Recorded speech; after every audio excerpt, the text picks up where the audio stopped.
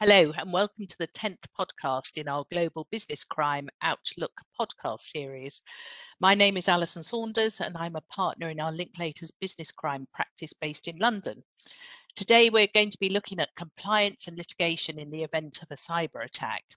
As we know, cybersecurity is a priority for any organisation. So I'm pleased that today I'm joined by Erez Liebermann, a cybersecurity partner based in our New York practice, and Richard Smith, a partner in our Washington, D.C. office, and Adam Lurie, head of the US dispute resolution practice. So, Erez, let's start with you first. What should organizations do to prepare for and also to prevent a cyber attack? Yeah, I think good cybersecurity starts with a cyber risk assessment. The company needs to know from the top down what the situation is with respect to the risks they're facing and their controls. So you start with a risk assessment to understand that, an action plan based on that. In addition, you want to have an incident response plan, really high level incident response plan for the executives, not the 60 to 70 page plan that you also want for the operational teams. And finally, you test that plan by getting the C-suite together for a tabletop exercise where they actually go through a 2 to 3 hour session of learning to run through a scenario. They're great practical things that you should do to try and avoid a cyber attack. But what if, despite all those preparations, worst case happens and cyber attackers gain access? How should the company deal with a data breach? So luckily you've got that incident response plan and then you've tabletop exercised this scenario. So things are a little easier. But maybe you haven't yet done a tabletop exercise, or you don't yet, you have your plan, but you've been through other scenarios. You start triggering a team together. Hopefully you do have that plan you're following, and then you're engaging your vendors. It starts, frankly, with outside counsel to bring in then your incident response technical vendor. You might have a PR vendor. You got to think through some of the litigation hold issues, the record hold issues, the privilege issues. And that's why it often starts with outside counsel. And outside counsel also can help you to identify the correct vendors. We see too many vendors putting themselves out there as cybersecurity response experts when that may not really be their expertise. So making sure that you've got them lined up, if you didn't do that before the incident, doing it now that the incident has kicked in. Okay, so lots to do there, and these things are never static. They're always a moving, slight moving target. So just to add to the complexity of this, so what if the cyber attackers then demand a ransom from the company? Should the company pay? Can the company pay without itself becoming liable for an offence? That's a tough question. Every time is one for consideration. Each time you have that instance, the the answer is that about 50% of the companies are paying. So there's a lot of them paying. There are a lot that are not.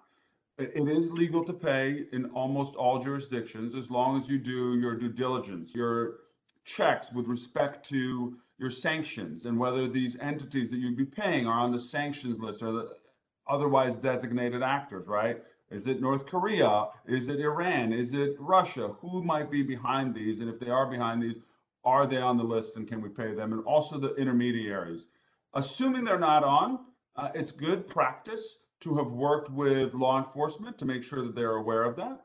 It's good practice to have good cyber hygiene. In the United States, for example, these are things that if you got your sanctions checked wrong, they would mitigate any potential enforcement action because we're under a strict scrutiny regime for paying sanctioned actors. But it is legal. Companies are paying. Even if you can back up your data, you're sometimes paying to avoid some of the reputational hit. But each time requires a full set of considerations. Okay, so quite a lot to think about in all of that. So thanks, Erez. Moving on to Richard, can you help us about which organisations are considered to be at high level of cyber risk? And also, more importantly, I suppose, what are their compliance obligations to make sure that they've got some protection from cyber breach? Thank you very much, Alison. It's quite clear that educational institutions, retailers, professional and legal service organizations, centralized governments, IT sector, financial institutions, the manufacturing sector, energy and utilities infrastructures, healthcare, and local governments all are victims, have been victims of cyber attacks. And as we see each and every day, those attacks continue to increase. And so no one's really immune to cyber attack, and it's very important to understand who your regulators are so that you can figure out exactly what your requirements will be from a compliance perspective.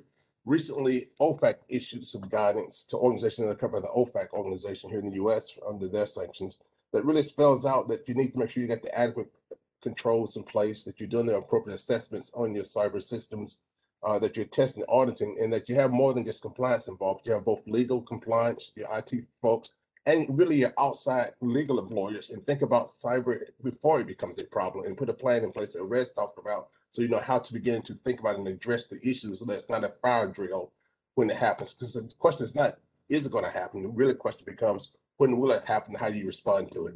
And I think if you look at your regulators, both in the US and in the UK, the regulators are making it very clear in the financial sector, they expect you to have robust compliance programs and functions in place, because a unauthorized access to personal data can trigger notification obligations of certain financials like the FCA and other entities in the UK, as well as in the US. And the US banking regulators, the FDIC, Federal Reserve, and Comptroller just issued new guidance basically saying for financial institutions covered by their regime, they're going to require notification as quickly as possible, no later than 36 hours after an event takes place. So it's quite important that you think about cybersecurity and a game plan before you have the problem from a compliance perspective.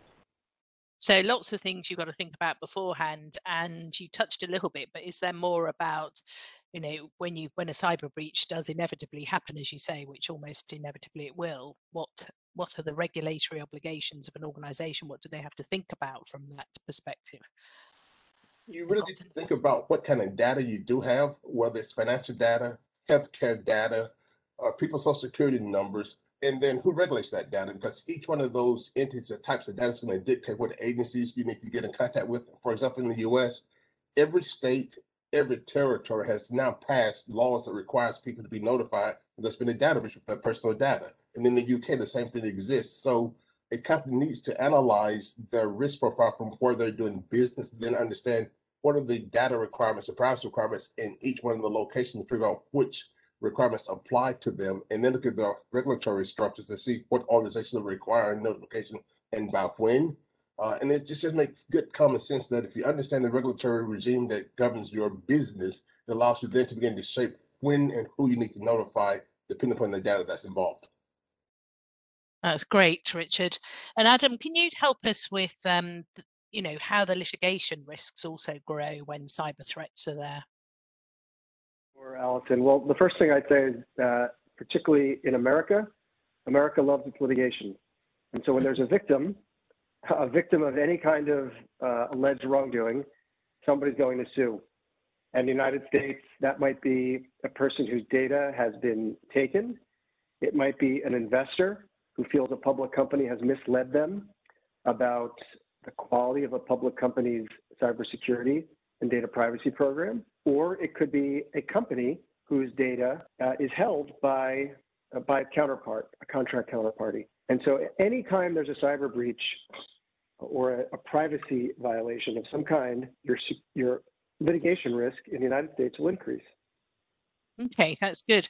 And interesting, which makes everybody sort of worry even more, really. And are there any recent legal developments regarding cybersecurity related litigation that people ought to be aware of?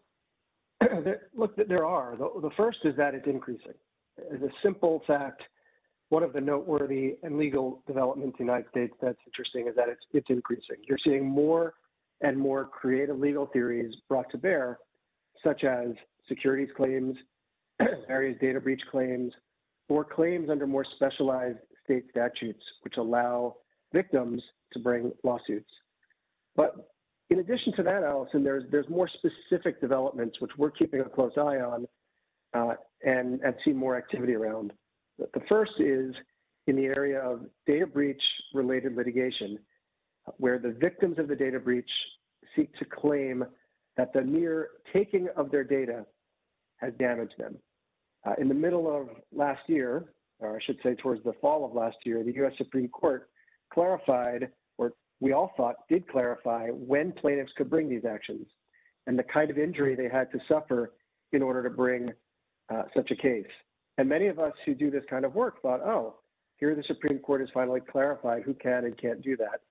But in fact, what we've seen since lower courts have tried to interpret that case, this is the TransUnion case, it's actually not as clear as we all thought it was. And now the lower courts are really grappling with that same question, just with a little more guidance from the U.S. Supreme Court.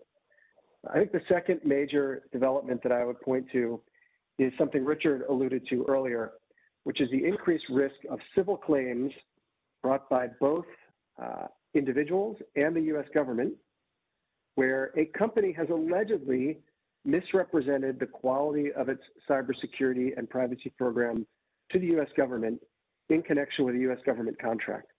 If that's happened, the U.S. Justice Department has made very clear that it is, in this administration, is increasing the amount of resources, basically Justice Department lawyers, who are going to bring lawsuits on behalf of the U.S. government against these kinds of companies.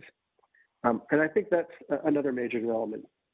The last thing I would just mention is that we're seeing more and more securities fraud class action theories being brought to, where companies are allegedly misrepresenting to U.S. investors the quality of their cybersecurity and privacy program. It's really interesting. Thanks, Adam.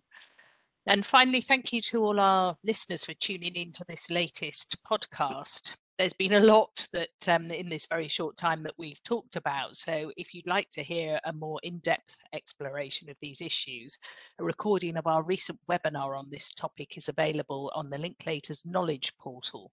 There are a huge number of resources on cybersecurity on the Linklaters website, as well as our newly released anti-bribery and corruption law publication housed on the business crime and investigations part of the website. So lots to keep you occupied and lots to give you a bit more information on this. Thank you very much.